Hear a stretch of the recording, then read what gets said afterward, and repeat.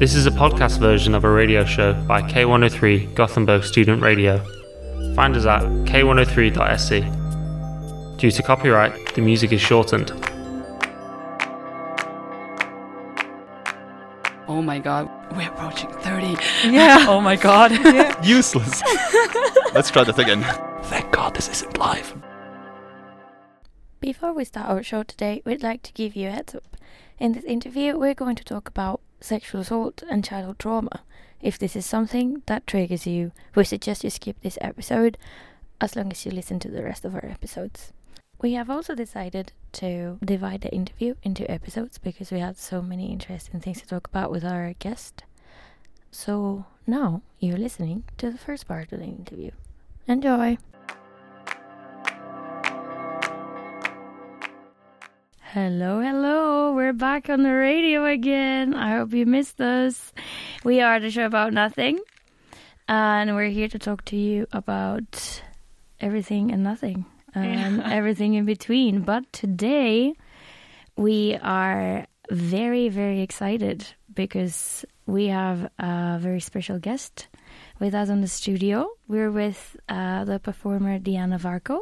Hello. Nice to be with you both. Nice to be. So nice of you to make it. Oh. Yeah, I'm very excited about this. And of course, the tech wizard Fatima. Hello, Fatima. Hello.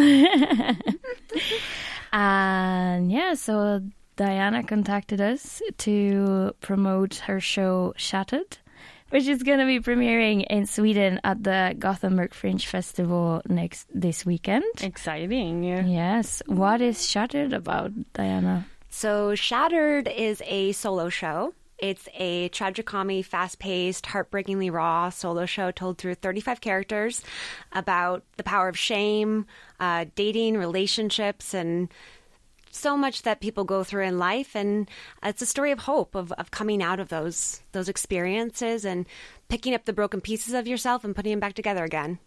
Well, you've said that before, right? Yeah. That was a little bit like part of what I usually say, and then I started going in another direction. I'm like, that's what it's about. It's about being human, but also navigating traumatic experiences as a human. Mm-hmm. Yeah. We had actually the privilege of getting a little sneak preview of this amazing show, I highly recommend it. But amazing and necessary, I'd say. Very important show. I wanted to, like you were talking about these 35 characters, and like one of the characters is a chair. It's so exciting. Like it's just mind-blowingly really cool. I don't know. I was very happy about it. It really touches on.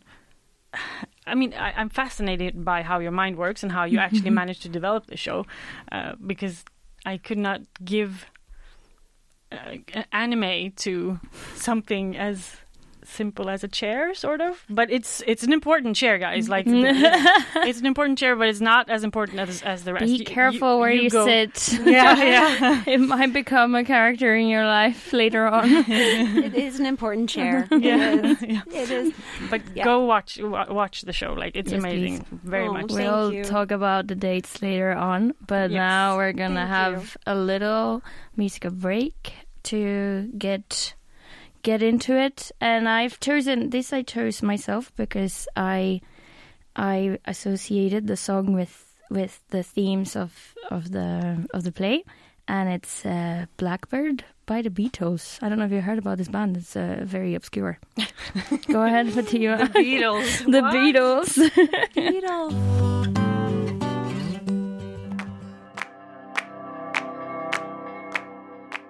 And we're still with Fatima and with a very special guest, artist Diana Varco. How do you like to announce yourself? Performer, artist? I love artist. That's great. It feels very grand. It's like an umbrella term as well. So whatever you do in the future, you're still going to be an artist.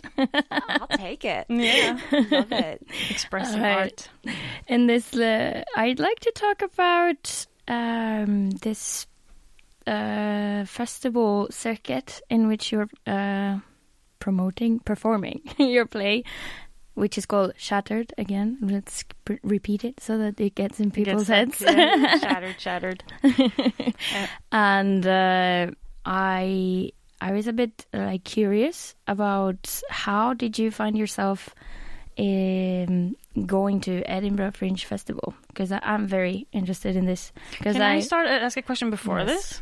Could you, for people who don't know what a fringe festival is, could we just define a fringe festival? That was my plan from the beginning, but then I started babbling. It's okay.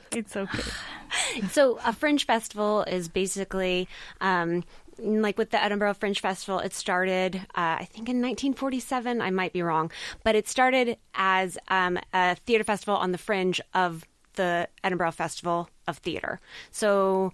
Was it like an anti-festival, sort of? It was like a response to not being included in the main festival. Oh, okay. And Edinburgh has ballooned into the largest arts festival in the world now, largest theater festival, I should say. There's 3,000 shows. It's open access, and it's just a month-long straight of theater artists coming together. At the same time, there's the book festival, and there's also the Edinburgh Festival.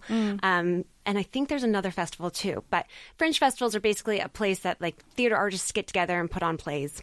And the open access, is that a key feature of a fringe festival? Of several fringe festivals, it is. However, the Gothenburg Fringe Festival that I'm doing, I think this week. This week. That was a curated program. So I submitted my show to be part of their listing. I just did the Reykjavik Fringe Festival, and that also was curated. They're part of the Nordic Fringe Network, which is a series of fringe festivals that you can apply to. But a number of fringe festivals are open access. All right. So I could do it. You could do it. Oh, wow. You could do it. And the idea behind that is that anybody can put up a play, anybody can put on theater. Yeah. But if I do a one-man show without... then people might just think I'm a crazy lady walking the streets, saying something. But yeah. You can do it on the street. Yeah. Oh, yeah. In Edinburgh, there's street performers. There's a free fringe. It's like a explosion of art the whole month. Okay. So you can also talk to other like-minded people. There's a lot of contact making, but also I bet. Creativity, exposure, because explosion. Oh my lord, my words today. And it's very inspiring, I think, to be a part of it. It really despite all the struggle that goes into being a theater artist, it's full hope, because you see many people doing what they want and fighting for their little vision, their little thing. So I've always wanted to go. I don't know why. Sounds very inspirational. Oh, it's amazing. Yeah. It's so much fun, and I feel also there's so much arts industry that's there too. So it's a great place to meet people, fellow artists, and also people if you're going to be touring, different things like that. And the person that I did Edinburgh Fringe in 2019 with Shattered, a full run, and then just now I did a hybrid version where I did virtual and then a limited engagement performance run, because I was on my way to Gothenburg. Yeah. But the person that I become in the process, I learned so much as a human, and then also just as an artist. There's just an experience that can't be replicated. I love it. I think it's so fun. So how did you then end up what's the voyage? How did you end up doing fringe festivals? And I know you're an actor and started in theater. You mentioned that you got a part in a play very early on, right? Yeah. Please develop it further. Yeah. So I premiered Shattered in 2017, and then I started doing the Hollywood Fringe Festival, and I just started doing festivals to try to see where I could take it. Edinburgh was always a place... The city was always a place I wanted to go. And the idea of doing the show 25 times in a row during the month was really important to me. Specifically in 2019, the reason for going to Edinburgh Fringe was because the events that I talk about in Shattered, the assault I talk about, that happened in August of 2009. So 2019 was the 10th year since. Yeah, okay. And as a survivor, it's very important for me, I know, to try to take back pieces of myself and pieces of my life. And August was a month that for years upon years I dreaded. I would just completely shatter or fall apart. Yeah. And so going in 2019 was a way to rewrite that month and take back that month. And so ever since, August for me now is about going to Edinburgh Fringe. Yeah. It's about me telling my story, connecting with organizations. It's about me standing in my story and my power. And next year, I hope to be doing my new work, and I hope to be doing also maybe a limited engagement of Shattered. I'm not sure how long the story is going to be continuing to be shown, or if I'm going to be sharing my newer chapters going forward. But I know August for me is a month that I want to share my story. That's very beautiful, and I'm very thankful. And I feel thankful for a very great way of rewriting your own story as well. That's very, very important for healing as well. I was supposed to leave I was supposed to leave like a couple days before to go to Edinburgh, and I was like, oh wait, today was the anniversary. I totally forgot because I'm going to Edinburgh. Like but I mean, it sounds so much easier than it is. It has taken me. I'm 13 years out now, and it's taken me a lot of therapy. So I don't want to like downplay that. I just want to say that it is possible to take back these pieces of your life and to rewrite them and reframe them in a different way. I mean, now that we didn't mention it before, but now we've started talking, we've gotten a little bit into the actual subject of the focal point of Shattered, which is like an assault. You were assaulted. And you take us through a journey of finding yourself again, or like, a lot. Can you help me out here in finding words for? It's just about how you felt before the assault, how the assault amplified those feelings, and how you dealt with those feelings that you didn't know where they came from, and how to reintegrate them, and how to find who you really were, both before and after. Because it's like, for me, the assault in the show, it's like the last drop. That makes the water overflow the glass, and then from then on you shattered into pieces, and it's the whole process of putting yourself back up there. That's what it is. No, it is. That's exactly true. It was. Well, I think that anytime something like that happens, it's very important to get help, to help the person navigate the healing process, because it is. For me, it was a life-changing event, and I would, based on the number of survivors I know, for many, it has been a life-changing event. Given the context of early childhood trauma I already had at that point, that I had denied and buried, one of the characters in the show is Denial. Hi, I'm Denial. We are fine. We are fine. And she's a recurring character. She's one of the main characters that keep popping up to basically bury the experiences that happen in life, because it's a survival mechanism. I was going to say, if I can intervene here, like, do you feel like Denial has helped you as well? Definitely. And I think as I've gone along, a lot of the characters have. Shame is also one of the main characters, and as I look back on some of the moments I talk about in the show, shame can be extremely vicious, and has been in my life. I also think that being ashamed of certain areas of my upbringing, or being ashamed of certain things, in some ways did also help me. It's kind of a complex... I mean, humans are complicated, right? It's a little complex to discuss, but and Denial did, and but the assault was really the point of no return. In the show, I talk about seeking help and finding therapists and finding different ways to heal. And I had to seek help at that point. There were no more options left to deny. And I'm grateful for that, and I love who I've become in the process, but it's been a long road. Let me just say that. There is hope. There's hope. There's a light at the end of the tunnel. So I think we should get into like a song right now. Definitely, right? But I have a little follow-up question. Because my prejudice, or like my thought when I saw this, I was like, okay, is this could be maybe partially for you, because I don't know you, like we just met, right? So I was thinking that this putting on the show could be a way of therapy for you.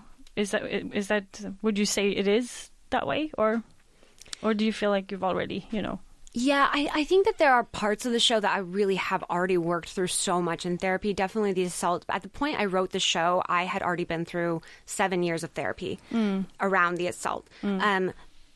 Other areas in the show that I didn't want to talk about were mainly my upbringing and other traumatic events that had happened.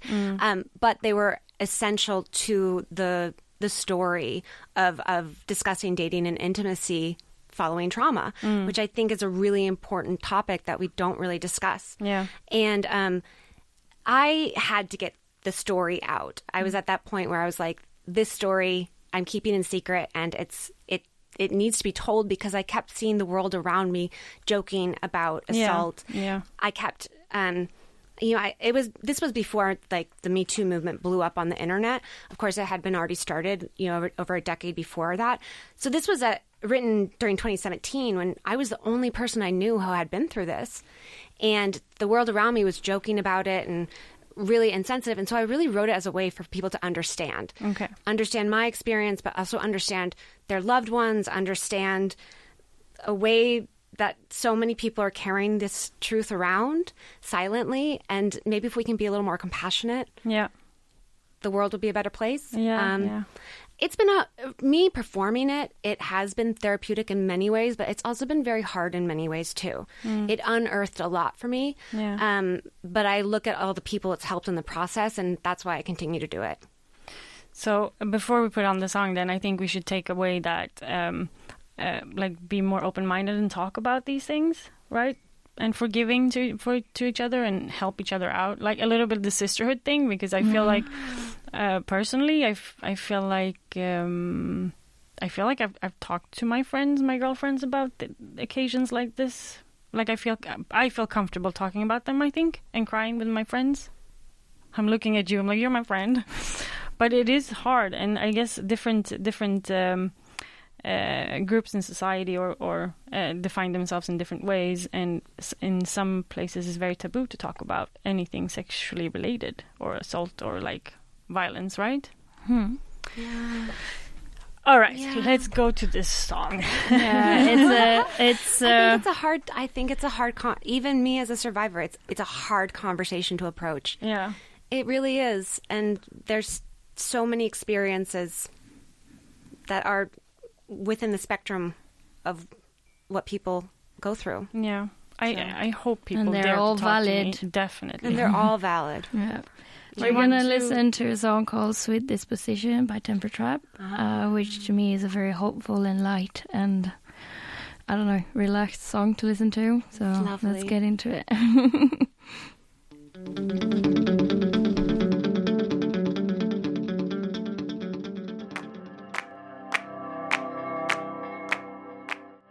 And we're back. That was... I'm very good at transitions, you guys. That was Sweet Disposition by Temper Trap, which I associate with 500 Days of Summer, because it's in the in the soundtrack, and I listened to that soundtrack and watched that film over and over again as a late teenager. Anyway, I am intense, yes, hello. So now we're going to get a little bit more into the actual content of the play. We're going to start with a phrase that both me and Fatima got stuck on. This phrase is something that you say in a moment when you are really stressed out by the different characters and that are kind of smothering you. And we're going to try not to spoil anything, but we'll do our best. And she says at some point, I am a prisoner in this unjust purgatory after the assault happens. That's how Diana felt. Sorry if I ever say your name like Diana, because it's a name. It's a name in Spanish, and I keep on like tripping over it. I love it. I love Diana. Okay, I love great. it. So the thing is that me and Fatima, we interpreted it differently, because I thought that you talk about that the purgatory in this case would be the societal norms and structures that shape the way we think about ourselves in the space that we take up in the world. But for Fatima, I was like, this purgatory was the prison of your own mind, like the confines of your own mind. So we were just wondering, how when you wrote it, what were you thinking about? Like, are we really prisoners in our own mind? Is that our purgatory? Is it society that like makes us feel like this, or is it like a question of what came first, the chicken or the egg? Wow, that's amazing! I love that you both had differing descriptions of what that meant, and that phrase really resonated with you. And I also love that it means different things to different people. Like that's really cool. For me, the purgatory was that following the salt, I really did feel like a ghost. I often say, even now, I think I was writing earlier today that, I felt murdered that night, but I lived on in body. So I did feel like a ghost, especially in the years before I wrote my story. I felt like I wandered the earth as a ghost, and especially because I was silent. Nobody knew what was happening. It was really difficult. And then I had the voices of my mind, and I did have, you're right, the societal moments where people were joking about assault, and they just spiked the reactions internally because I did have this buried trauma. So it's a little bit the mind, it's a little bit of society. It's mostly that I just felt like I was roaming the earth as a ghost. Dead. Yeah. I mean, because that's purgatory, right? Just like double checking my religious, but it's like it's afterlife, right? Yeah. But like not heaven. Yeah, but you're not hell. It's like not in the made middle, it, the limbo. Exactly. It's a limbo. Yeah. They're still judging you. Yeah, you're being basically. I think I'm like a dysfunctional Catholic. Not my own doing. Please see the show. There's a lot there. Yeah. I wanted to be anyway. Long story. But yeah, purgatory is like you're atoning for your sins. In limbo, I think. Okay, yeah. I mean, I've seen what's with the two brothers that hunt demons. What are they called? It's a series. Supernatural. I've seen Supernatural, and there's a moment when someone's stuck in purgatory. So that's I've gone to Bible study. So okay. We should listen to you then. Yeah, I was going to say that's my reference for purgatory. Because I'm Catholic as well, but also not my decision. Spain's a Catholic country. I have Catholic grandparents. If I didn't get baptized into Catholicism, I think my grandma would have had like a little bit of a breakdown, probably. Oh, yeah. I'm also the first grandchild, so it's like all hopes were on me. And but Catholicism is something that you cannot get away from. And actually, now that I think about it, all these characters like shame, guilt, fear, because you are taught to be fearful of God, and you're taught to also, be kind of a sheep and don't show yourself too much because you don't want to be vulnerable. You want to preserve your vulnerability to those who deserve it. So I guess Catholicism is very much present in your, and it's actually it's coming out in this purgatory line, because this is a fundamentally religious concept. But I wanted to go back to this whole because you're still being judged when you're in purgatory, right? You're still it's not been decided whether you're going up or down. You are stopped there because there are things that you need to resolve. So, and I think the way I see it is that the way you judge yourself, because also in the play there's moments where you put some of the characters on trial. Yeah. Oh yeah. And very, you're very judging much yourself, but your society is also judging you. So and it's like society is reinforcing that judging that you would do on yourself because something bad has happened and you don't know how to voice it or how to make sense of it because there is no sense of it. There's no logical chain of events that happen that leads to assault, as we all know, I hope, listeners. Anyway. And I was just, because it's very hard in the eyes of society to be the perfect victim. They really want to make of a victim some sort of a virginal martyr image, and if you keep on enjoying your life, that's a bad thing. Then you're not really a victim. Is that what you're not a victim? It happened. There was this very huge case in Spain. It was a gang rape. A girl was raped by 5 people. And at a party, and then like a few months later, she was seen. Sorry, I don't know my grammar anymore. What's happening to me? She was seen partying with her friends, and the defense of these people that raped her used it as a way of sort of exemplifying she's not that hurt by this. Like maybe she was asking for it. So like it's not only a societal thing. It's used against women in formal places like a trial. Oh yeah. So this purgatory is a very real space that I think assault survivors live in general. Yep. Yeah, and anyone that knows anything about trauma, you know how you cope with it. Sometimes that is going out, and oftentimes you do see. I bring this up in my show. You do see like people partying and burying it. You do see people being promiscuous. You do see people acting out in anger. You see people in so many ways, and it's just them trying to regulate their systems and the unthinkable, making sense of the unthinkable, or burying it. And so it's actually very logical that she would go out and party with her friends. And sometimes used against her. Yeah, everything is used against you. Everything. If you even try a little bit to tell the authorities what's happened to you, how unfair it is, even after Me Too, it's still really hard. You're judged at absolutely every step of the way. And after that doesn't give you you're assaulted. You don't want to talk about it then. Like if you don't want to talk about it, you're going to get challenged. And that's what I meant. Like, what came first? Like, where is this judgment?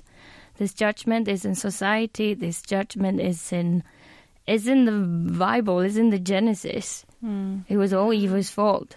And all women, we carry a sin by default when we're born, and it's Eva's sin. And it can only be cured if you are baptized. And if you're not baptized... Is that the idea of baptism? That's the idea of baptism, to get rid of Eva's sin. And then, if you die as a kid or like as an older person, and you've not been baptized, you stay in the limbo.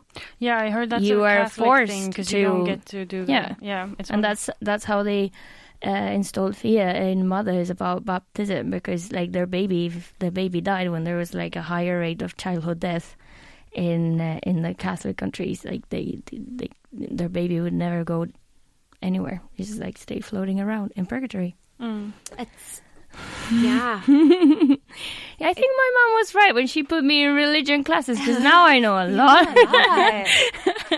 You know, thanks, Mom. Yeah. I'm gonna force a little break here again. We need a little breather. So please. we're gonna listen to a very non-Catholic song. It's called "Wild Things" by the Trogs, and I find the song very sexy. It's very sexy. All right, let's just see, because apparently I played it a little bit, and here we go.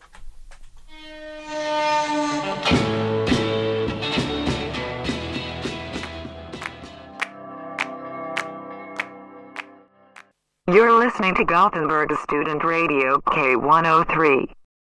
Hello!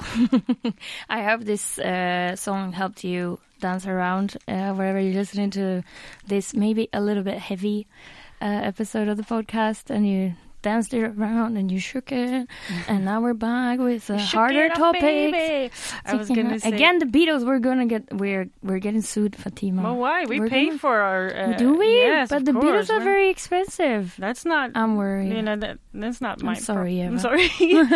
No, I was gonna say it was a very sexy song. I liked it. I haven't heard it, and I liked it a lot. Maybe it's good for a striptease, like as a background if you're feeling sick. I mean, I'm sorry. We're gonna talking about striptease. Yeah, we're gonna talk about something that is touched upon in Diana's show, and it's like getting back into being comfortable with yourself, and your sexuality and feeling good in your body and not feeling like dissociated from it. Because as you said before, you felt like a ghost. That means that any corporeal experience must have been fragmented at least, or shattered, like the name of the show that we're promoting today. And so I wanted to start with like the importance of having available and affordable mental health support, because these are also important characters in the play. There's your therapist, Alison. Yes. Oh my God, her face when I said Alison. Then there's also a life coach called KL. And I'm including here the yoga teacher, Ursula, because yoga teachers, you guys, they're important. Yeah. Oh, yeah. Yeah, definitely. I mean, so I'm American. I don't know if you can tell from my accent. And access to mental health is a complex issue in America. At times it can be very expensive, which I talk about in the show too. I was lucky. I got free services at a local rape treatment center, and that's where I met Allison. And I was very, very lucky not to be on a wait list. I was very lucky to get right in when I called. There are also barriers, regarding my own self-stigma or regarding my own hesitation for seeking mental health services. So there's a lot of different factors at play. I would say in America, a lot of it is cost and access. I was just very, very lucky. And I ended up seeing Allison because I did have an extensive trauma history. They ended up keeping me a lot longer at the rape treatment center. And then I ended up doing group therapy, which also was a service that they provided. And I ended up seeing KL, who was my life coach, which I paid for out of pocket. But she was instrumental for me to really take hold of my writing and start to take hold of my story. So being able to start to put the pieces together of the whole trauma narrative was really, really important for me, because it wasn't just the assault. It wasn't just, something that happened to me years ago. It wasn't my childhood. It was all of it put together. And then along those same lines, I did find yoga extremely therapeutic, because I was able to start to get out of my mind and into my body. And I have found that I think it's called somatic experiencing when you do therapy of the body. And I found that when I, even in therapeutic sessions, when we would do movement and I was able to turn off my mind, I was able to express things with my body that my mind didn't have the words for. And I think that you see that in Shattered, where all the characters they have a pose, they have a body language to them. And so it allows me to put sound and movement to inexplicable sensations. Yeah, I've in therapy, there's also this thing about, I've done therapy, you guys. And there's also this exercise that they tell you to do, which is like sit in 2 different chairs. The chair is back. The chair is back. Anyway. Character. Yeah. And then you have to sit in one chair and you have to act like the judge, and then you have to move to the other chair and be judged. Like, that's at least something that they used with me, because I judge myself harshly too. Oh my God, I really didn't want to be so personal. I wanted to be the interviewer, but here we are, oversharing. Anyway, so yeah, this is like very normal. Or like if you have issues expressing anger, they told me to like roll up a piece of newspaper and just like smash it against the table. And like after provoke anger within yourself? To release to get the energy out. Yeah, exactly. I mean, even just now, I was a little nervous, and so I just moved my spine a little bit. Calms me down. The breath, and the body. And I was rolling my shoulders too. Yeah. Because that's where I keep the stress in the shoulders. I wanted to, I'm also going to share a personal story, but I'm going to try to keep it a bit brief. But I thought about it when I watched your show. There's a point where you lie down on the ground, like just knocked out, sort of. Do you know what I'm talking about? Yeah, it's a short moment where you just lie down, and it happens. Yeah. And when I saw that, it reminded me of I did a work retreat with bunch of people that I didn't know, like, because it was a big company, and they invited someone to make us jump and lie down on the ground and hold hands, and we didn't really talk to each other. Like, it was like one big room, 50 people in it, and we were making movements, and it was quite intimidating. It was a bit scary, and that in point being, I was lying on the ground and I felt how I started crying. I started tearing up, and I felt very unsafe because it was with a lot of people that I didn't know. But also, what I wanted to get to was that I didn't understand it, because I've never been doing these corporal like movements to provoke. I did one once. I did it with it was a course called Finding Your Inner Child, and yeah, I had a similar thing with the chairs and everything. But how do you then handle whatever it is that comes out? Because these are things that you haven't necessarily defined them. It's just your body telling you things that you have inside you, right? So how do you handle whatever comes out? Because I thought that was scary. Like, all of a sudden I was crying amongst a bunch of people. Oh, yeah. And I mean, I don't know. I probably took on my version of denial and you know, was like, everything's fine, you know? Oh, yeah. Yeah, I mean, I do a lot of breathing. Well, now I know that like breath really helps regulate the body and the system. So whenever I have big emotions come up, I do a lot of breathing. The part in the show where I lay down, I think you're talking about the sound bath part. A lot, a lot comes up in that moment. A lot came up, and I was really shocked by it. So I think that I remember trusting that it was just information that I needed to know. And I had been through so much therapy at that point that I was more curious than I was curious and shocked, but I knew I was in a safe environment. So a lot of times when things come up and I feel strong emotions, a lot of times I will tell myself, you know what, you're safe. This is a safe environment. And I think that's really important for us to understand that trauma or feelings or memories can come up and feel like they are happening right then, but they are happening in the past. And we are normally in a safe environment. And if you're not in a safe environment, then you have the capacity to put yourself in an environment that's going to be safe. But a lot of times I will breathe and just remind myself where I am. And you can do that by like even grounding exercises. You can name 5 things that you see, 4 things that you hear, 3 things that you touch, I think, 1 thing that you smell. Like, I'm saying the wrong thing, but basically put yourself in your environment. Yeah, okay. So the reality. Focus on the palpable things around you. Yeah. Okay. Yeah, or you can even just like make sure you like touch your knees, or if you have someone with you and they can put like a grounding touch on your arm or something, so you remember that you're in your body and you're safe. But I've had that happen too. I've had that happen where I've been at the coffee shop and I've had a memory pop up and I've been like, oh my gosh, big emotion, and I just breathe and remember that that's just a big emotion that's coming up. I'm safe. I'm good. I've had my latte. Things are okay. Yeah, I've heard it several times, like listening. Latte. Yeah, listening to like life coaches. You know, you hear a podcast or something, and they always say like, you know, an emotion is just that. It's an emotion. Let it come in. Look at it.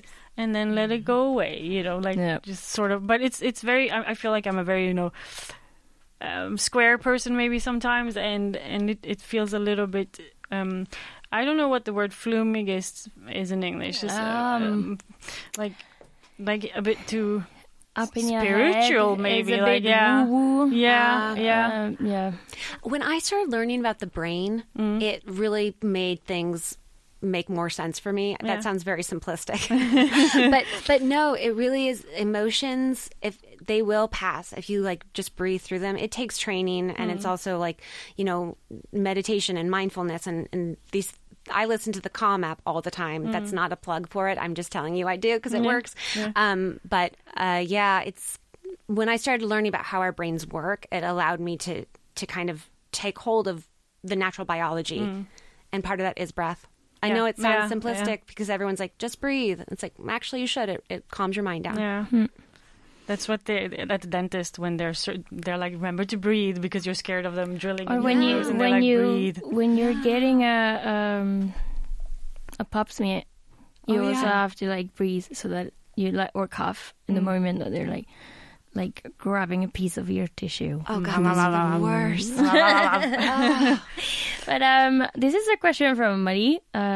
Quickly, she's wondering whether you wish to educate young and insecure growing women by sharing display. Like, is there a part of sharing your experience that has to do with helping young women? And does it tend to be? Do you tend to find these young women in your audience when you're performing? Like, is this your target audience in a way? I was surprised at how young my friends wanted to bring people they knew. I thought my target audience was 20s, 25, people who've been through this, 30s, you know. I found that people I knew wanted to bring adolescent. Like, I had to put an age warning. I was like, well, I think this is 18 plus. I was like, I think this is 18 plus. But it was interesting to see my friends suggesting that I bring it to middle schools or to people much younger, because experiences that I talk about, the youngest I talk about is a child experience. Yeah. This, you know, consent and things, we learn that growing up. So I guess I want to share my story so that I can't stop what happens in people's lives, but I want to share my story so that people can see how it manifests and can not feel alone in ways that they might have reacted. And I would say that when I first started, I thought that it was young women, but now it's people. It's all walks of life. It's all ages. It's all gender identifications. And I would say I also want to bring in people who identify differently than me, more so, because the conversations are so much more nuanced and not always heard. And I really would love the show to be a platform for various perspectives to be talking on these topics, because it shows up so differently and so similarly. Yeah, that Marie also has this comment that she wanted to share, which is that according to her, it's super creepy how we, like us, the people that are talking in this room right now, we've never met, and I guess your audience has never met you, like 30% or something. Like, yeah, audience that has never met you that comes to your show, you've never met them, and probably grew up in different countries, and still like the feeling of relating to your story. So it's there. It's very strong. And she's just outraged that how is this normal? How is this across cultures everywhere? And she also says, well done, because the echo of watching the show really makes you think. And me particularly makes me really want to smash the patriarchy like, even harder. Yeah. Like, this is it. I am done with you, patriarchy. All right. I want on the patriarchy. There's this one. I'm going to get it back to you, but like another poignant. Like another sentence that really stuck with me was in the very beginning of your show. You say that you'd rather you rather lose your virginity, like stress it, than have it being taken from you. Was that? I don't personally relate to that fear. Didn't relate to that fear like as a child, but was that very present? Like, do we? Yeah, you know, it scared me a lot. I mean, I wanted to get rid of it as soon as possible. I wanted to be over with. There was both for me. No, there was this hold on to it. It's this chase thing, and then there was get rid of it. You know, when you get a bit older and your friends start having sex, and you're like the frigid. Yeah, I mean, don't be a prude, you know. But the fear of having it being taken from you, because in a sense, if you're giving it to someone earlier than what you want, really, you're still letting someone take it in a way. Yeah. I mean, I didn't know that at the time I wrote the show. There was a big age difference, and it was I talk about losing my virginity in the show. And there was a big age difference that at the time I didn't think anything of. Yeah. As I've gone along, I've been like, that was probably inappropriate. Yeah. But it's a much more complex relationship than I put in the show. Yeah. But yeah, it was something I wanted to get rid of, and all my friends were having sex too. So I was like, it was this like fantasy thing, like when is it going to happen? But then it was also something to keep a hold of. Yeah. I was coming of age at a time when roofies just started popping up. So there was a lot of fear around like, oh, this is just an inevitable thing that's going to happen. Okay. You know, we have Lifetime TV in America, and there were all of these movies on people getting drugged and just like put over the shoulder and taken up the stairs. Like it was so terribly done, but terrifying because I just thought it was inevitable that that's what college is going to happen. I'm in love with somebody. I might as well just do this now. Yeah. It's a transaction in a way. For me, it was like as well. Like I would get drunk and get like really. I had a very lovely boyfriend when I was when I lost my virginity with him, and also. Let's stop saying that you don't lose anything. I had sex for the very like losing your virginity. Well, virginity. I've never been a virgin. I was born with a sin. We just talked about it. Anyway, the person that I had sex for the first time with was lovely. I have nothing. Like I got lucky there, but I would sometimes like get very drunk and get like very like slutty, quote unquote, with him to like try and convince him that I really wanted to do it, and he was like, "We are not gonna do it because, dude." I'm not sure you want it. And like I really wanted to like just like a band-aid, just rip it off. Like I needed it to be done. I didn't want it to be a thing that bothered me. And I didn't really start enjoying sex actively until like 4 years later. Yeah. But on the subject of your, because like young people having sex and and your target group and all of that, I wanted to say that nowadays I also think that kids are less isolated, so information about sex and sexual assault and like things that happen in the world is very much out there, and all the kids are connected basically. So I think it's sort of, in my mind, it makes sense that they would want to bring I would want to bring my siblings to your show just for like educational purposes, or like to know that it's okay to talk about something if it happens to you, and like, you know, that they're not alone. I'd bring all men that I know to this. Like, I'd bring my brother, the first one, like grab him by the ear and be like, learn. Yeah. Sit down. I mean, I do take notes. Hello again, listener. You've just reached the end of the first part of our 2-part interview with Diana Varco, author of Shattered, a play that you'll be able to see in under the festival Gothenburg Fringe on the 9th, 10th and 11th of September. If you want to stay tuned for the second part of the interview, please follow us on our social media. We are showaboutnothing_K103 on Instagram and the Show About Nothing on Facebook. If you want to contact us or you have any comments or anything, that's where you can find us. Thank you very much, and we'll hear each other for part 2. Oh my god, we're approaching 30. Yeah. Oh my god. Useless. Let's try that again. Thank god this isn't live. You've just heard a podcast version of a radio show by K103 Gothenburg Student Radio. You'll find all our shows at k103.se. Follow us on Facebook or Instagram. Stay tuned.